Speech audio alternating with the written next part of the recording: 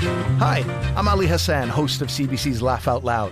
Do you like to laugh? Because we're serving up big laughs each week. We feature comedians from across Canada. You might already be fans of some of them, and others might be new discoveries. We record emerging comedians and established pros in front of live audiences all across the country, and we promise that you'll be literally laughing out loud. You can find Laugh Out Loud on the CBC Listen app or wherever you get your podcasts. This is a CBC podcast. Hey, I'm Tom Power. Welcome to Q. Okay, so given that this is a podcast, I should probably tell you what this guy looks like. It'll become clear why in just a minute. Alan Ritchson is like 6'3". He looks like a bodybuilder or like a professional wrestler. And listen, when you meet him, could not be kinder or friendlier, but you're like very keenly aware that this guy could fold you into a pretzel whenever he wanted. I mean, it makes sense. Alan got a lot of attention for starring as Jack Reacher in the Amazon Prime series Reacher, which is this really big successful show. Jack Reacher, if you haven't seen it, ex-military investigator, now travels the land helping people out of jams with a bit of brains and a lot of brawn. So, you know, the physique is important, right? And in this new film, Ordinary Angels, Alan stars in it with the Oscar winner Hilary Swank. Has nothing to do with his physique, has nothing to do with the fact that he's built like a yield sign, and he'll talk about that. Alan plays a father who has just lost his wife, is in danger of losing his young daughter to a rare illness, and the community has to raise money to help her. And it's a true story, and it's quite a beautiful, emotional true story too. But so is Alan's, and we talk a little bit about that. Why he thought it was important to do a role that didn't involve beating someone up. What it's like when you do a scene with an Oscar winner and you can tell she's not sure about you. Why did Alan audition for American Idol? And we have the clip. Why did he write a letter to Tom Cruise when he booked Reacher? And did Tom write back? Here's my conversation with Alan Ritchson. This is a beautiful film. I gave a little bit of the synopsis in the introduction. You're a widower, now at risk of losing your youngest daughter to liver disease, in massive debt. You need money to help her get a liver transplant. Hilary Swank plays a single mom, a hairdresser who steps in and offers help. True story, a real-life story. So this script found me right at the end of, I should say, right when Reacher Season 1 premiered. And I just felt like it was such a beautiful, true, dramatic story, and so different than what I was, the other opportunities I was seeing. That I just, I chased it down, and I was not right for the part. This guy in real life, he's rail thin, very blue collar. Very different build, like doesn't look like he can punch his way out of the weather that he faces in the storm. And when I sat down with John Gunn, the writer director, he was like, Lionsgate said I had to take a meeting with you. I know you really want to do this. You're not who I had in mind for this part. Like, you're the furthest thing from it. And I was like, look, I get it, but I've got 3 kids. I understand what it would be like to experience the pain of loss of a child, and I can bring that to the part. The essence of this man and his struggle, I think I can capture. So I basically I begged for the part, and I was just lucky to get it. When the time came that you got it, did you get a chance to meet the real life people behind the story? I've never met him. I know the real Ed Schmidt, and this. Maybe that's for the best. When you're playing real life heroes, it's always humbling because you never really know what the response is going to be. But for example, I played Anders Lassen in Ministry of Ungentlemanly Warfare, a movie on the way with Guy Ritchie. Yeah. And the author of the book that the movie was based on, I met him on the last day of filming, and he was so happy to meet you. I've wanted to see Anders Lassen come to life on screen forever. But we told Anders Lassen's sister, who's still with us, and when she saw a picture of you, she bawled her eyes out. She wept bitterly that you got the part. She said, he's nothing like Anders Lassen. So, I've experienced disappointing people in real life, so I'm always I'm a little reticent to meet the real ones. I don't want to let anybody down. But no, we have not had the privilege of meeting yet. I find your story really, really interesting, but I can't quite place all of it together because, when I look at the story of you and how you got into the arts, there's just one thing I can't quite figure out. So I know you're from Niceville, Florida? Niceville, Florida is where great I name, hail from mostly. by the way. Yeah, thank you. I come from Meanville, Newfoundland, by the way. And you come from a military family. Your dad's a retired U.S. Air Force Chief Master Sergeant. That's right. I don't talk to many people who come from military families who end up in the arts. Oh, is that so? Yeah. But I'm curious about, I talk to more people who, don't take this the wrong way. I'm not saying, what are you doing here? Yeah. I'm actually saying, how does it happen? Because I find it really interesting. I do too. You find I do too. Good, because I talk to people who my parents were teachers or whatever. My mom was an English teacher. My dad was I talked to someone. Who did I talk to? Pablo Schreiber. Talked to him the other day. It's like dad was a painter, mom was a dad was a acting coach. Oh, there you go. See. Nepotism. This industry is full of it. Unbelievable. I got to pave my own way. I got a list of names. I don't know nobody. How does acting and entertaining come into your life? I'm just a hardcore opportunist. The world the world helps guide you towards your truth, and if you listen, I think you'll find it. But I sing. I'm very musical. Yeah. That was my first love. Growing up, yeah, and I was pursuing a degree in music theater, and I was in ballet, thinking like, what the hell am I gonna do with a degree in music theater? If I want to go to Broadway, you don't need a degree. You got to go sing well and perform. Mm-hmm. So I don't know. So university wasn't for me, and I had academic scholarships and everything, and I just wasn't. I knew it wasn't for me. But my parents have always supported everything I've ever done, except for modeling. My dad didn't talk to me for a few months when I said I was going to do that. I quit school to go to be a model, Dad. He didn't get it. I didn't get it either, but I needed some excuse to spread my wings, You know what I'm realizing is just I'm applying on you other people's stories. That's all I'm doing. I'm thinking about Jim Morrison, very famously, he was from The Doors, famous rock star. Mm-hmm.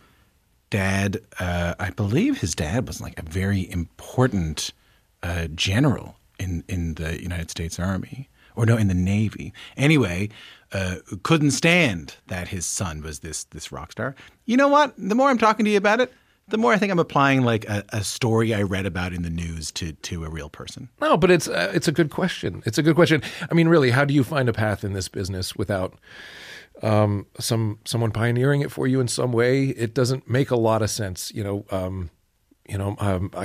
come from a very blue collar family. My mom didn't, she was not an artist. Her occupation was literally whatever was closest to her three sons. So however she could keep her thumb on us, it was she would run it wasn't even a teacher. She would run the computer lab at a school so she could scan disks for viruses and then check our attendance records for herself personally. It was, my dad was in the military, so I don't know. I think music is where, if we're going to talk about artistry, where I was sort of informed that there may be something like that going on. That you might be good at something like that. Yeah. Yeah. Could we play the clip song? Do we have the clip? Oh, is there? You are the sunshine of my life.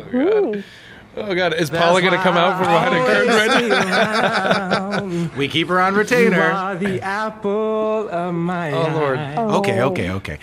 Tell me what we're listening to there. This is, I believe this is American Idol Season 3. And you auditioned. And I was probably, 19 years old, something like that. Yeah. And I think I was modeling in Miami, and I had the show was really popular at the time, and I didn't really watch TV, but a lot of friends were like, you should audition for this show. Anyway, they flew me to LA, so I was a semifinalist, and it was my first time to LA. That is, again, talking about being an opportunist, that was my first venture into seeing what the kind of passion that people had for the arts. And really what sold me on LA, this is going to sound really bad, I remember being in so they broke us up into 3 different rooms. Mm-hmm. And one of the rooms was the final 10 or 12 or whatever. And 2 of the rooms were getting sent home. And so, they walk in, Paula, Simon, everybody, they walk in, and Randy, you are not going further. And to me, I was like, oh man, this was such a cool experience. Like, I'm so glad. Wow, I got to go to LA. In my head, I'm like, that was fun. On to the next thing life has for me. And all around me, people are bawling. But this girl right next to me, she fell to her back like a child and was like kicking her fists and hands in the air, screaming, tears streaming down her face. And all I could think was like, I want to know what it's like to like want something that bad. I want to know what it's like to want something that bad. Right. I've never felt like that about anything. I mean, I've always been like, wow, if it doesn't work out, I'm going to figure something else out. If I need to eat and I'm not an actor by tomorrow, I'll dig ditches. Like I'll figure it out. Yeah. Life will have something interesting. I'd never seen that before. And did you want that? Is that I envied her. I envied that thing that she had inside her to make her weep bitterly when she heard no. Like her life had been plucked from her. Like she'd lost a child or something. I mean, this was obviously so meaningful to her. And I was like, I kind of want to know what that feels like to like want something that bad. And does that happen with acting for you then? Like, are you able to go like, oh, once I found acting, I get it. I get what she was dealing with. Yes, in a way, I'm much more level-headed than that. As stupid as that sounds, if you know me, and I'm bipolar and temperamental and whatever. That's a terrible picture to paint of myself. I get you though. But like yes, I care deeply about what I do for a living, storytelling and the medium that I'm in, where we get to either offer wish fulfillment or escapism or plant seeds for ideas and conversations that should be had. I mean, I love what I do. I don't know. I don't know if I'd fall on my back and cry if I didn't get a part, but I've also, I was blessed, and I use that word very carefully. I was blessed with heavy losses early on in my career that were teachers for me. Like not getting stuff? Absolutely. For example, the very first show that I was on, after American Idol, I moved out to LA. Mm-hmm. I just wanted to be there and see if it was infectious. That thing that happened to her, maybe I'd catch it. Yeah. And I had a modeling agent who was sending guys out on auditions, and I told him, I said, I'd like to go too and make a little extra money if we can. And we'll see if I can, maybe I'm good at it. I don't know.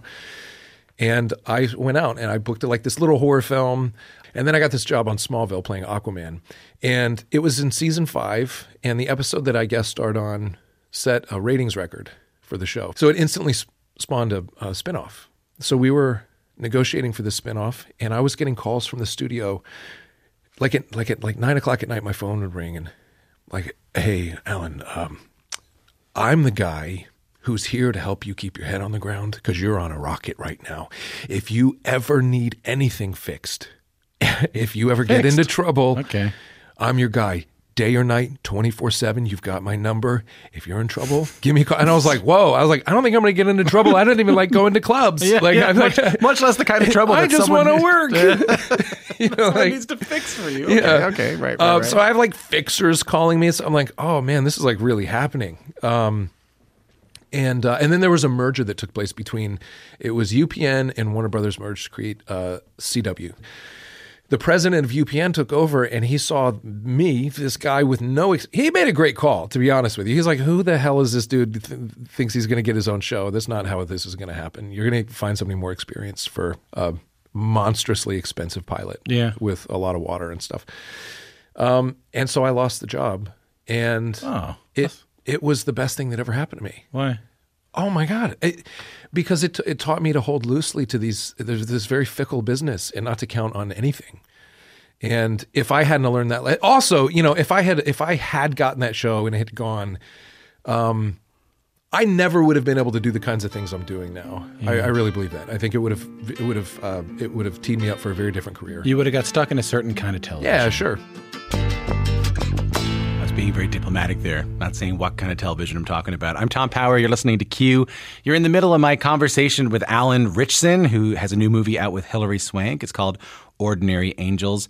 So it's important for this next part, if you haven't seen the show Reacher, which is the story of this guy, Jack Reacher, I give you a little bit of the plot. Jack Reacher, big, tough ex-military guy, travels the U.S., helping good people, crushing bad guys. That's kind of all you got to know. Here's more of my conversation with Alan Ritchson. I mean, when Reacher comes along, which was the role that Jack Reacher was the role that Tom Cruise played first.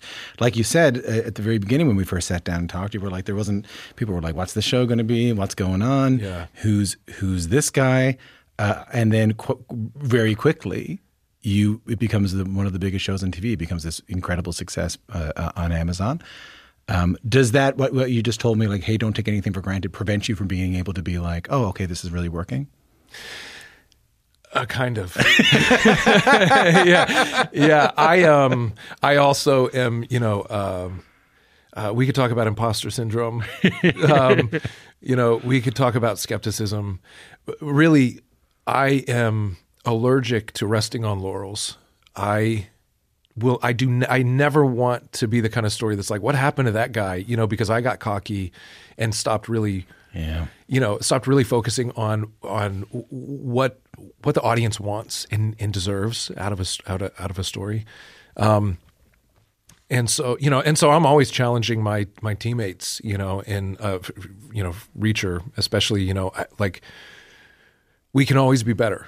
And more honest and authentic towards the books and towards the audience. And so, always pushing. And it can be annoying for people, because they're like, hey, look, we got the biggest show on TV right now, Mm-hmm. But it's just not how I operate. So before this second season came out, actually, let me give you a little context. When season 1 came out, again, a lot of anticipation. Yeah. We were waiting. Yeah. It releases, because of the UK, on at 7 o'clock on a Thursday. It technically releases on a Friday and plays over the weekend. By Saturday, it had been on long enough to have these numbers come in, and it was a record-setting show for Amazon Prime. And it was, at the time, the biggest show on TV in the world. Wow. And I knew by like 11 a.m. on Saturday, I got the call. And I was like, oh my God, like, we've got a hit on our hands. I've never been a part of something like that. Everybody always talked about the projects that I've been like, this is going to be the one, this is going to be the one. And those are the ones that never pan out the way that you hope they do. So season 2 rolls around. And that was my experience. So I'm sort of anticipating a phone call at some point over the weekend, and it never comes. And I was like, oh God. And so I really try to stay away from like reading comments and, there's so many articles and it's so much, it's the topic of conversation. It's hard to avoid seeing what people think about this thing. And there's a lot of people complaining like, oh, I don't like the 1/10 and I want to see more Reacher on his own. And I was like, oh no, people aren't liking it. It's not working this year. So Sunday rolls around, still no phone call. I got to work on Monday. So I'm at work on Monday. And I swear to God, it's like the show didn't even come out. Like, nobody's talking about it. My crew's just like, it's any old Wednesday on our set. We've been shooting together for months. And I was like, I think we're getting canceled. And so I called my wife and I was like, I don't think this is going to keep going.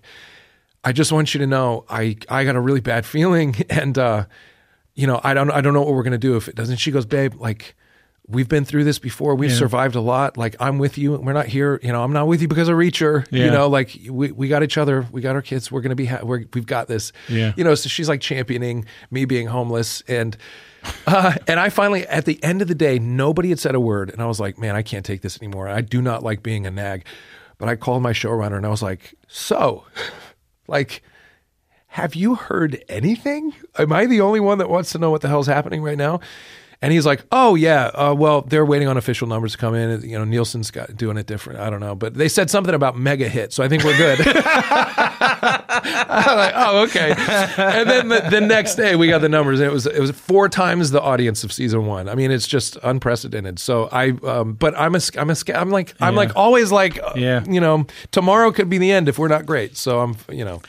I was hoping you could tell me a story that I heard about you, that when you got this gig, you'd be well within your rights to not reach out to anyone who had sort of embodied this character. But I heard that you reached out to Tom Cruise. I'll also say a notoriously hard guy to reach out to, like maybe a hard guy to get on the phone. Can you tell me the story? Well, so, okay. So, what had happened was, what happened was I booked the part. And nobody had really addressed the elephant in the room, which is that I was taking over this role from Tom Cruise, who's a legend and I revere. And I felt like I should say something, like I should acknowledge my a fair bit of gratitude that I had for him passing the torch. And so I wrote a letter to Don Granger, who's my boss. He's head of film at Skydance, who produces our show and has had a great hand in developing Reacher and bringing that to the medium of TV and film. He signed a deal for the IP for the rights. I think it was at like book 10 when he got a hold of this and partnered with Lee Child and started, like this could be a thing. And so anyway, so Don Granger and Tom Cruise have had a relationship for a long time. They made a lot of movies together, and so it made sense for them to take a stab at this. So Don was a part of that whole world the first time, and he was very much a part. He's still very much a part of the world that we've built for Prime. So I gave him the letter, and I was like, "What do you what do you think? Should we?" I really feel like I should just let him know I'm grateful, and I'll do everything I can to make him proud, And he took the letter and he said, "I'll think about it and think about how to approach this. It's a delicate topic." And the next day he came back to me and he said, "I've decided it's not a good idea to give him the letter, and we'll let this lie where it is." And I was like, "Okay, all right." And so we never really addressed it. And I think it's fine that way. I think everybody's fine that way. This story doesn't end with but then he did get the letter. No, well, should I say this? Go on. Well, there's no closure. We don't have any closure. I don't know. I went on. So I mentioned this. I was on Jimmy Kimmel. Heard of it? And we were talking about this, and so it I told the anecdotal story about the letter, and we got a call from Tom Cruise's team. Tom really wants to talk to you.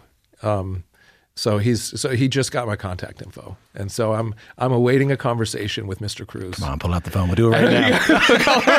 Yeah. Anyway, so I think he understands. I think he's aware. He's also a very busy man, so we'll see what transpires. But that's where it is. So maybe next time we come on, I'll tell you about the conversation he and I have. I really wanted to do the Matt Galloway on the Current thing where we bring on Tom Cruise halfway, but he's not returning my calls. That's the first part of my conversation with Alan Ritchson. More of our conversation coming up, including this moment where we talk a little bit about mental health. And he stops me mid-question and he says, "I know I don't look like I fit the profile for this conversation." You're going to want to stick around for that. More Q coming up after this. Hi, I'm Jessie Cruikshank. Jessie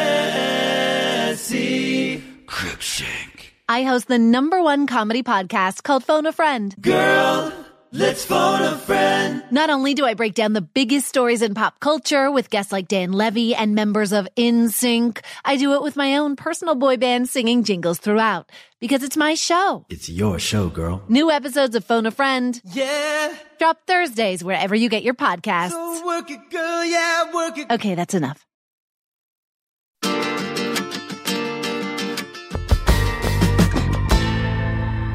I'm Tom Power. You're listening to Q. You're in the middle of my conversation with the actor Alan Ritchson. Alan, if you haven't heard of him, is the star of this show called Reacher, where he plays a ex-military dude who fights criminals and, battles evil, that whole thing.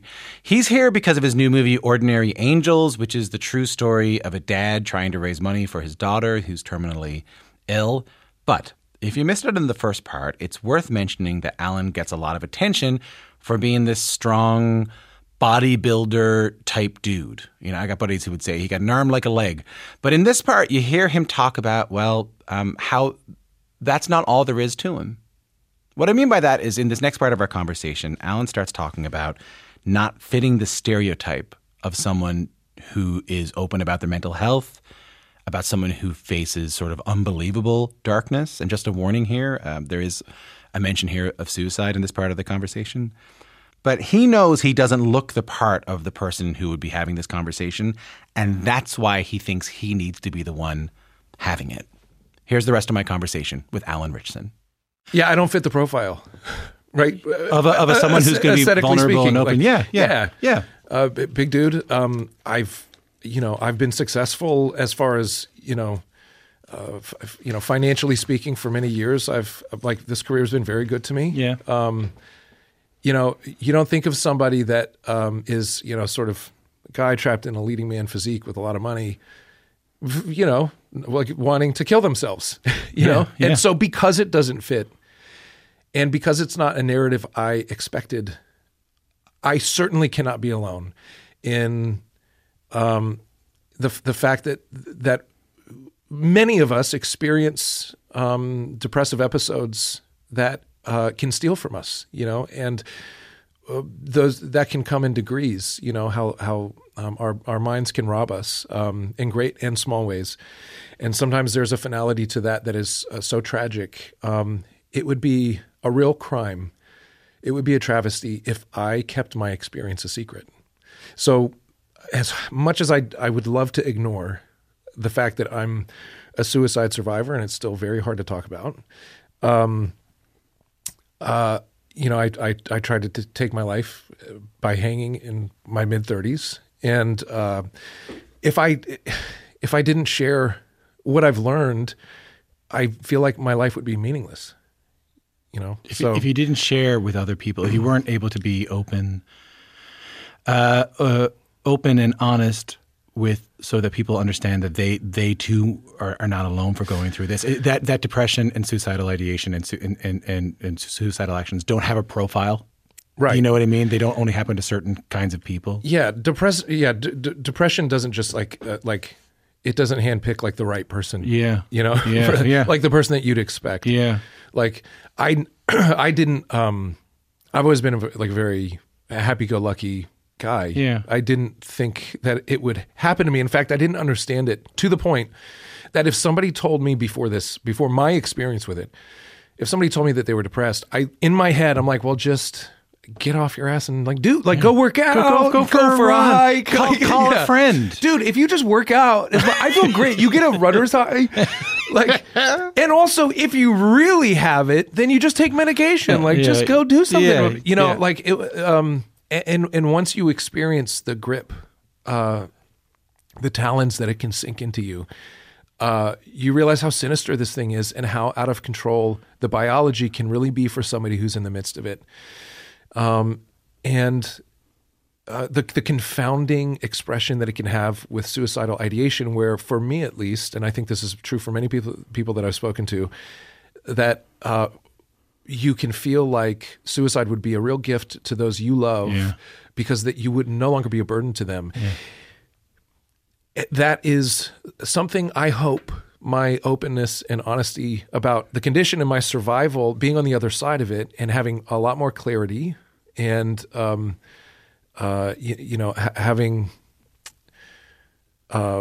a little more logic and reason happening in the chemistry can prevent people from doing something before they're arriving at the place. They arrive at the place that I've been. So, I went from this place of utter exhaustion, of forcing long-term mania in order to generate the kind of work demands that I was accepting, that I was walking into. I took on too much. I was running a film fund. I was writing books and manuscripts for people as a ghostwriter.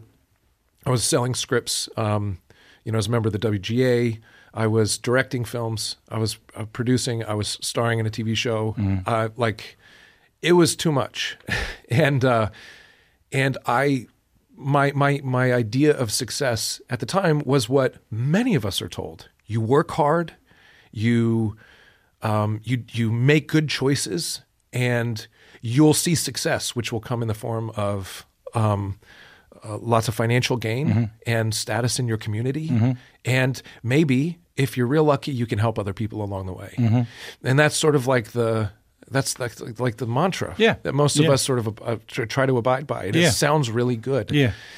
And I can tell you from experience, while accumulating a lot of wealth, and I had all these fancy cars, and I had a great house, and I even had a lovely family that I adore, that you realize there is nothing at the top.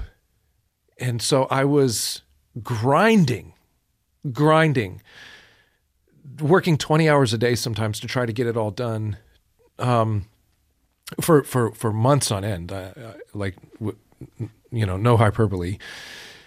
It was, it left me empty, and I realized there's nothing at the top. There's nothing at the top. There's just more. There's no getting to the summit and, okay, I did it. Right. No. What do you do when you're at the top? Yeah. Then you're just, you're around a circle of billionaires who all have double lives because they're miserable. Yeah. I got a really grotesque picture of life at the top. Yeah. And it scared me a little bit, and it wore me down. And I realized there was something so vacuous about it, and so empty and so temporal. And it was confounding. I've since discovered, I think why we're here is, I do have faith. I believe in God. Mm-hmm. I believe that we're made to become an act of worship for our Creator, to live our lives in a way that just everything we do is an act of worship, celebrating the life that we've been given, and to celebrate each other, and to find ways to lift each other up and just, make each world that we run into a brighter one. It's very simple, and it's very fulfilling, and I'm not very good at it. I'm a very aggressive, stubborn, strong-willed perfectionist who expects way too much of myself and far too much of others. I'm like not easy to live with. Mm-hmm. I've got bipolar. I'm temperamental. Like I'm an artist who is very demanding. I'm like I'm the wrong candidate to be having this conversation. I can assure you. I'm not the poster child for this movement. Yeah.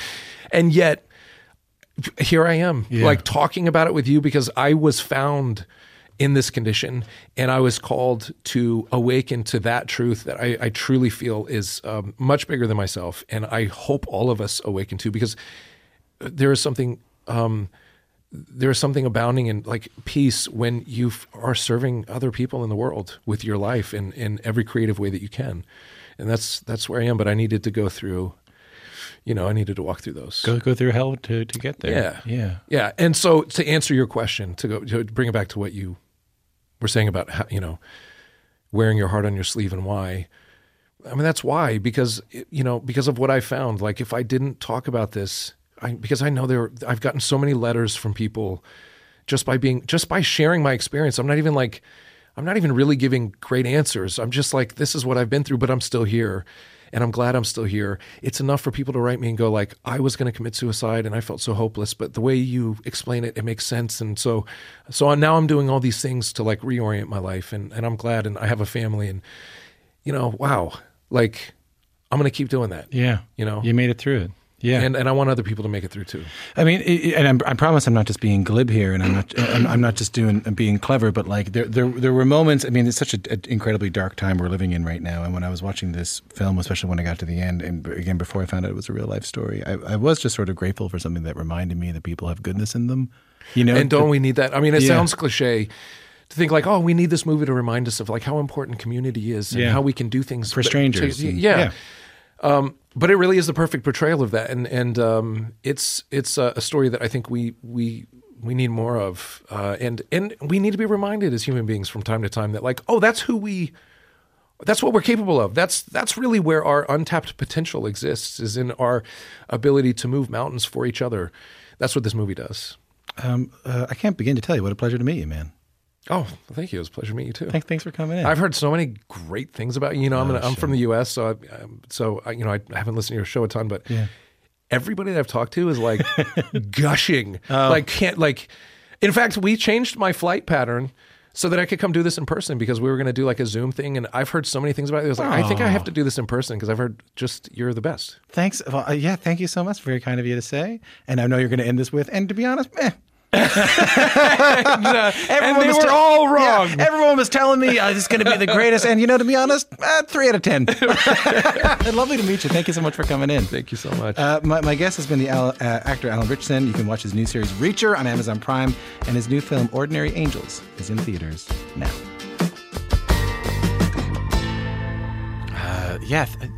I mean, 3 out of 10 from me. 10 out of 10. 10 out of 10. For Alan Ritchson. As I mentioned there, you can find his series Reacher on Amazon Prime. Ordinary Angels is in theaters now. Before we get going, it's worth mentioning, if you or someone you know is in distress, help is out there. you can find immediate support at the Crisis Helpline by dialing 988.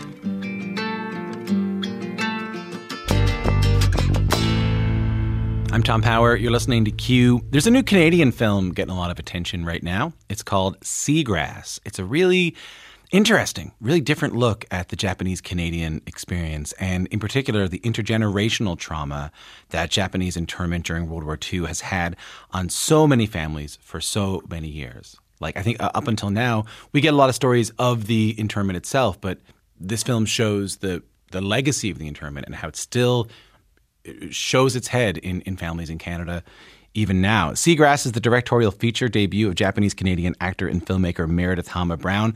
Meredith already had a lot of buzz around her for her short films, and that certainly continued with this feature film. Seagrass premiered at the Toronto International Film Festival last year, won the International Film Critics Prize there. It's a big deal. TIFF named it one of their top 10 Canadian films of last year, and now Seagrass is getting its full cinematic release. Meredith Hama-Brown spoke to our guest host Talia Schlanger about the film. Here's their conversation. Hi, Meredith. Hello. Hi. It's so great to be here. There's so much to talk about with Seagrass. It tells the story of a Japanese-Canadian woman at a retreat with her family in British Columbia. Can you tell me a little bit more about the premise and what Judith is trying to do there? Yeah, absolutely. For anyone who hasn't seen the film, it starts with Judith has recently lost her mother, and so she's brought her family to the self-development retreat, her husband and two daughters, to mend a rift in her marriage. And the story really follows herself and her two daughters. And I think that what's really happening in the film, what I really wanted to explore, is less so a story about divorce and much more a story about uncertainty and kind of the very kind of fearful human emotions that come up during this time for these three family members. And Judith is very much at a crossroads in her life. She's questioning so much about her identity. That includes her being a Japanese Canadian person, but also her identity as a woman, as a mother, as a wife, and really trying to, find a sense of self-actualization in many ways. That word uncertainty is a very good one. And the tone that you set in the film is so palpable. Like, I don't think I took a full breath the whole time that I was watching it, right? Like, it has this tension that you just sort of feel for the whole duration. I'm so happy to hear you say that, because that was definitely the goal. And, in conversations about the film, I when I'm asked what I was trying to do with the film, it always starts with uncertainty. That was really kind of the core emotion that I wanted to touch on. Well, my mom passed away recently. 5 months ago. Yeah, and I don't know, I'm just suddenly questioning. I'm sorry, I'm just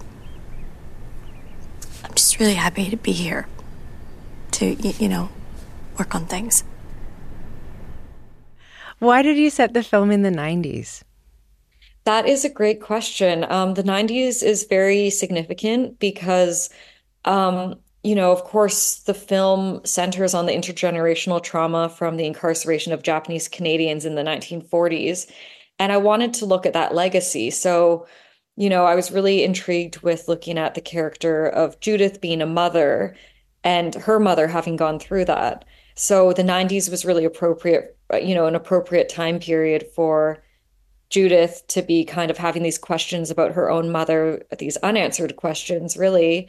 And then also having her own children who are young as well. You mentioned the internment camps, and so many people don't know a lot about this history, the Second World War, right? 23,000 Japanese people were evicted from their homes and held in these makeshift camps, and they had their businesses and their assets and their belongings taken from them, and they weren't allowed to move to the coast of BC until 1949, 4 years after the war ended. This is so much trauma. Tell me how this intergenerational trauma affects Judith in the character, who, I'll remind people, her mother would have been the generation of Japanese people who were interned in these camps.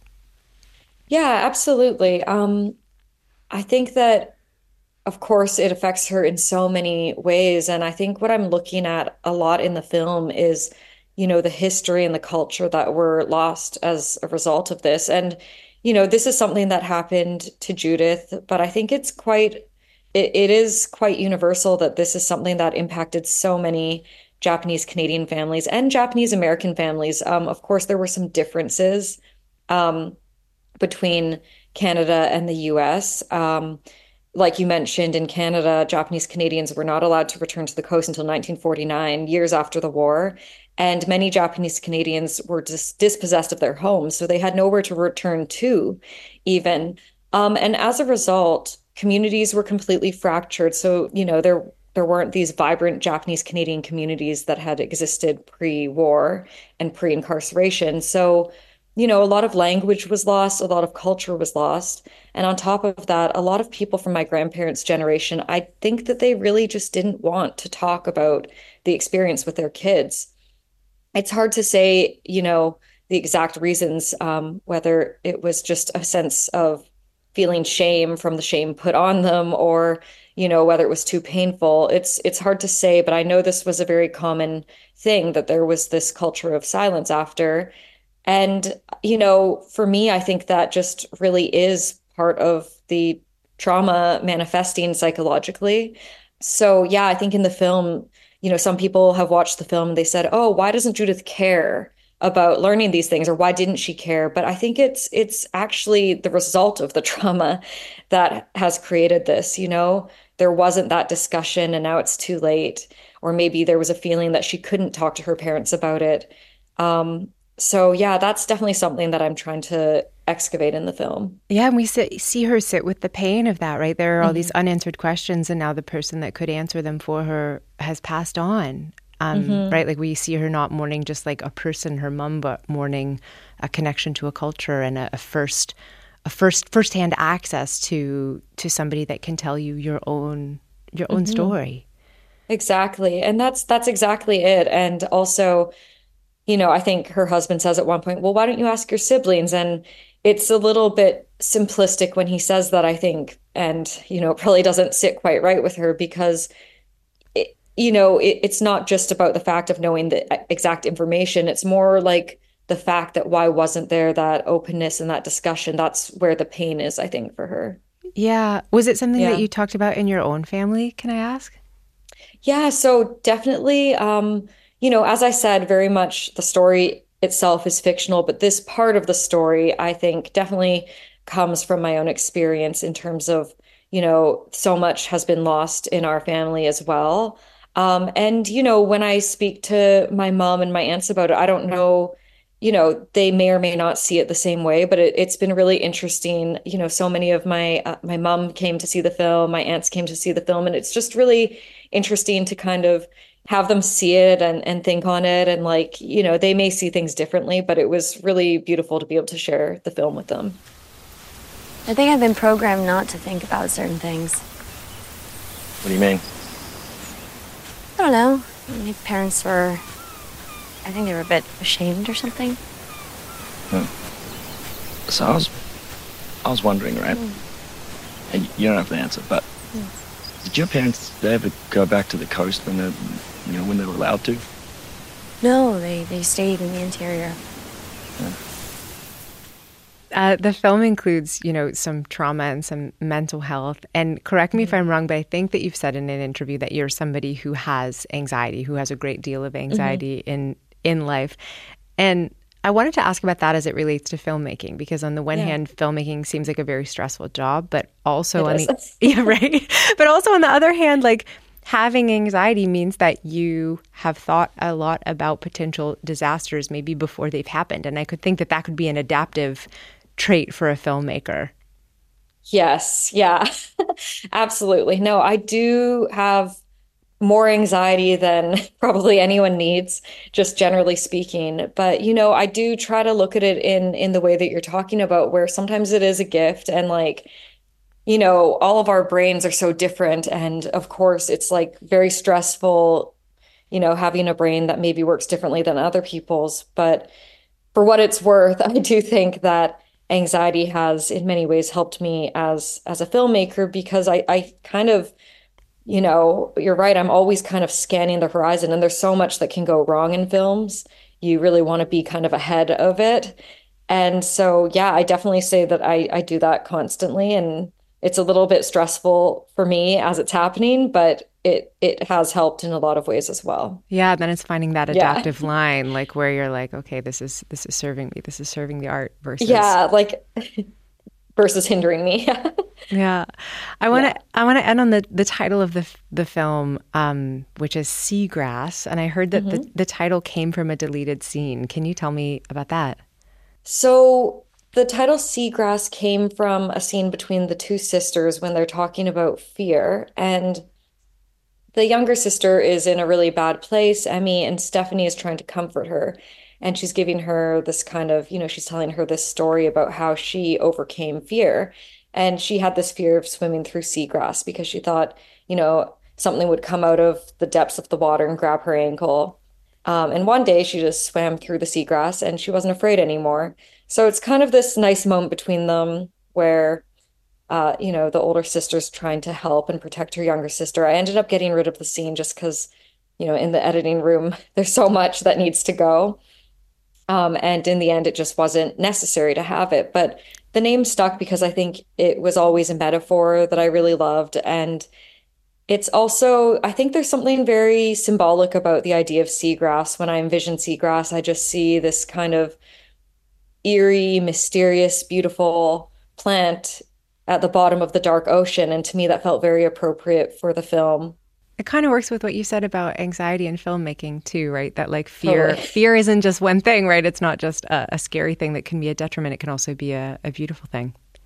Absolutely. And it's no coincidence that this whole film is about uncertainty, because as someone with anxiety, it definitely is something that I'm up against at times. So I think overall, the film is reflecting that as well. What would you hope somebody would take away from the film about living in uncertainty? I think that the only thing that we all need to recognize about uncertainty is that it's human and that it's somewhat inevitable. And I think, there's no getting rid of uncertainty as humans, I don't think.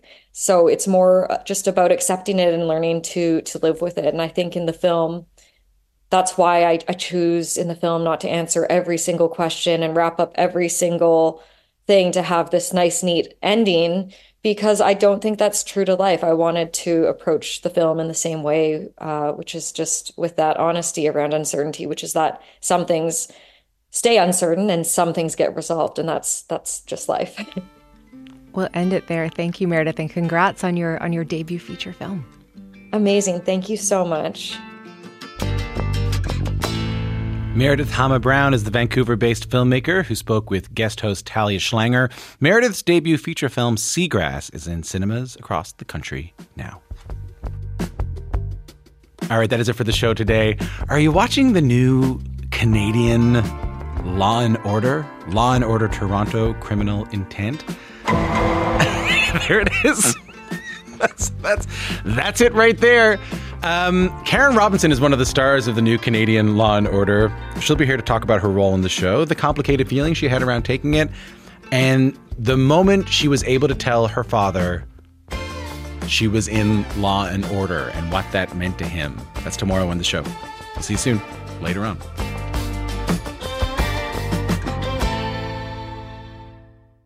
For more CBC podcasts, go to cbc.ca/podcasts.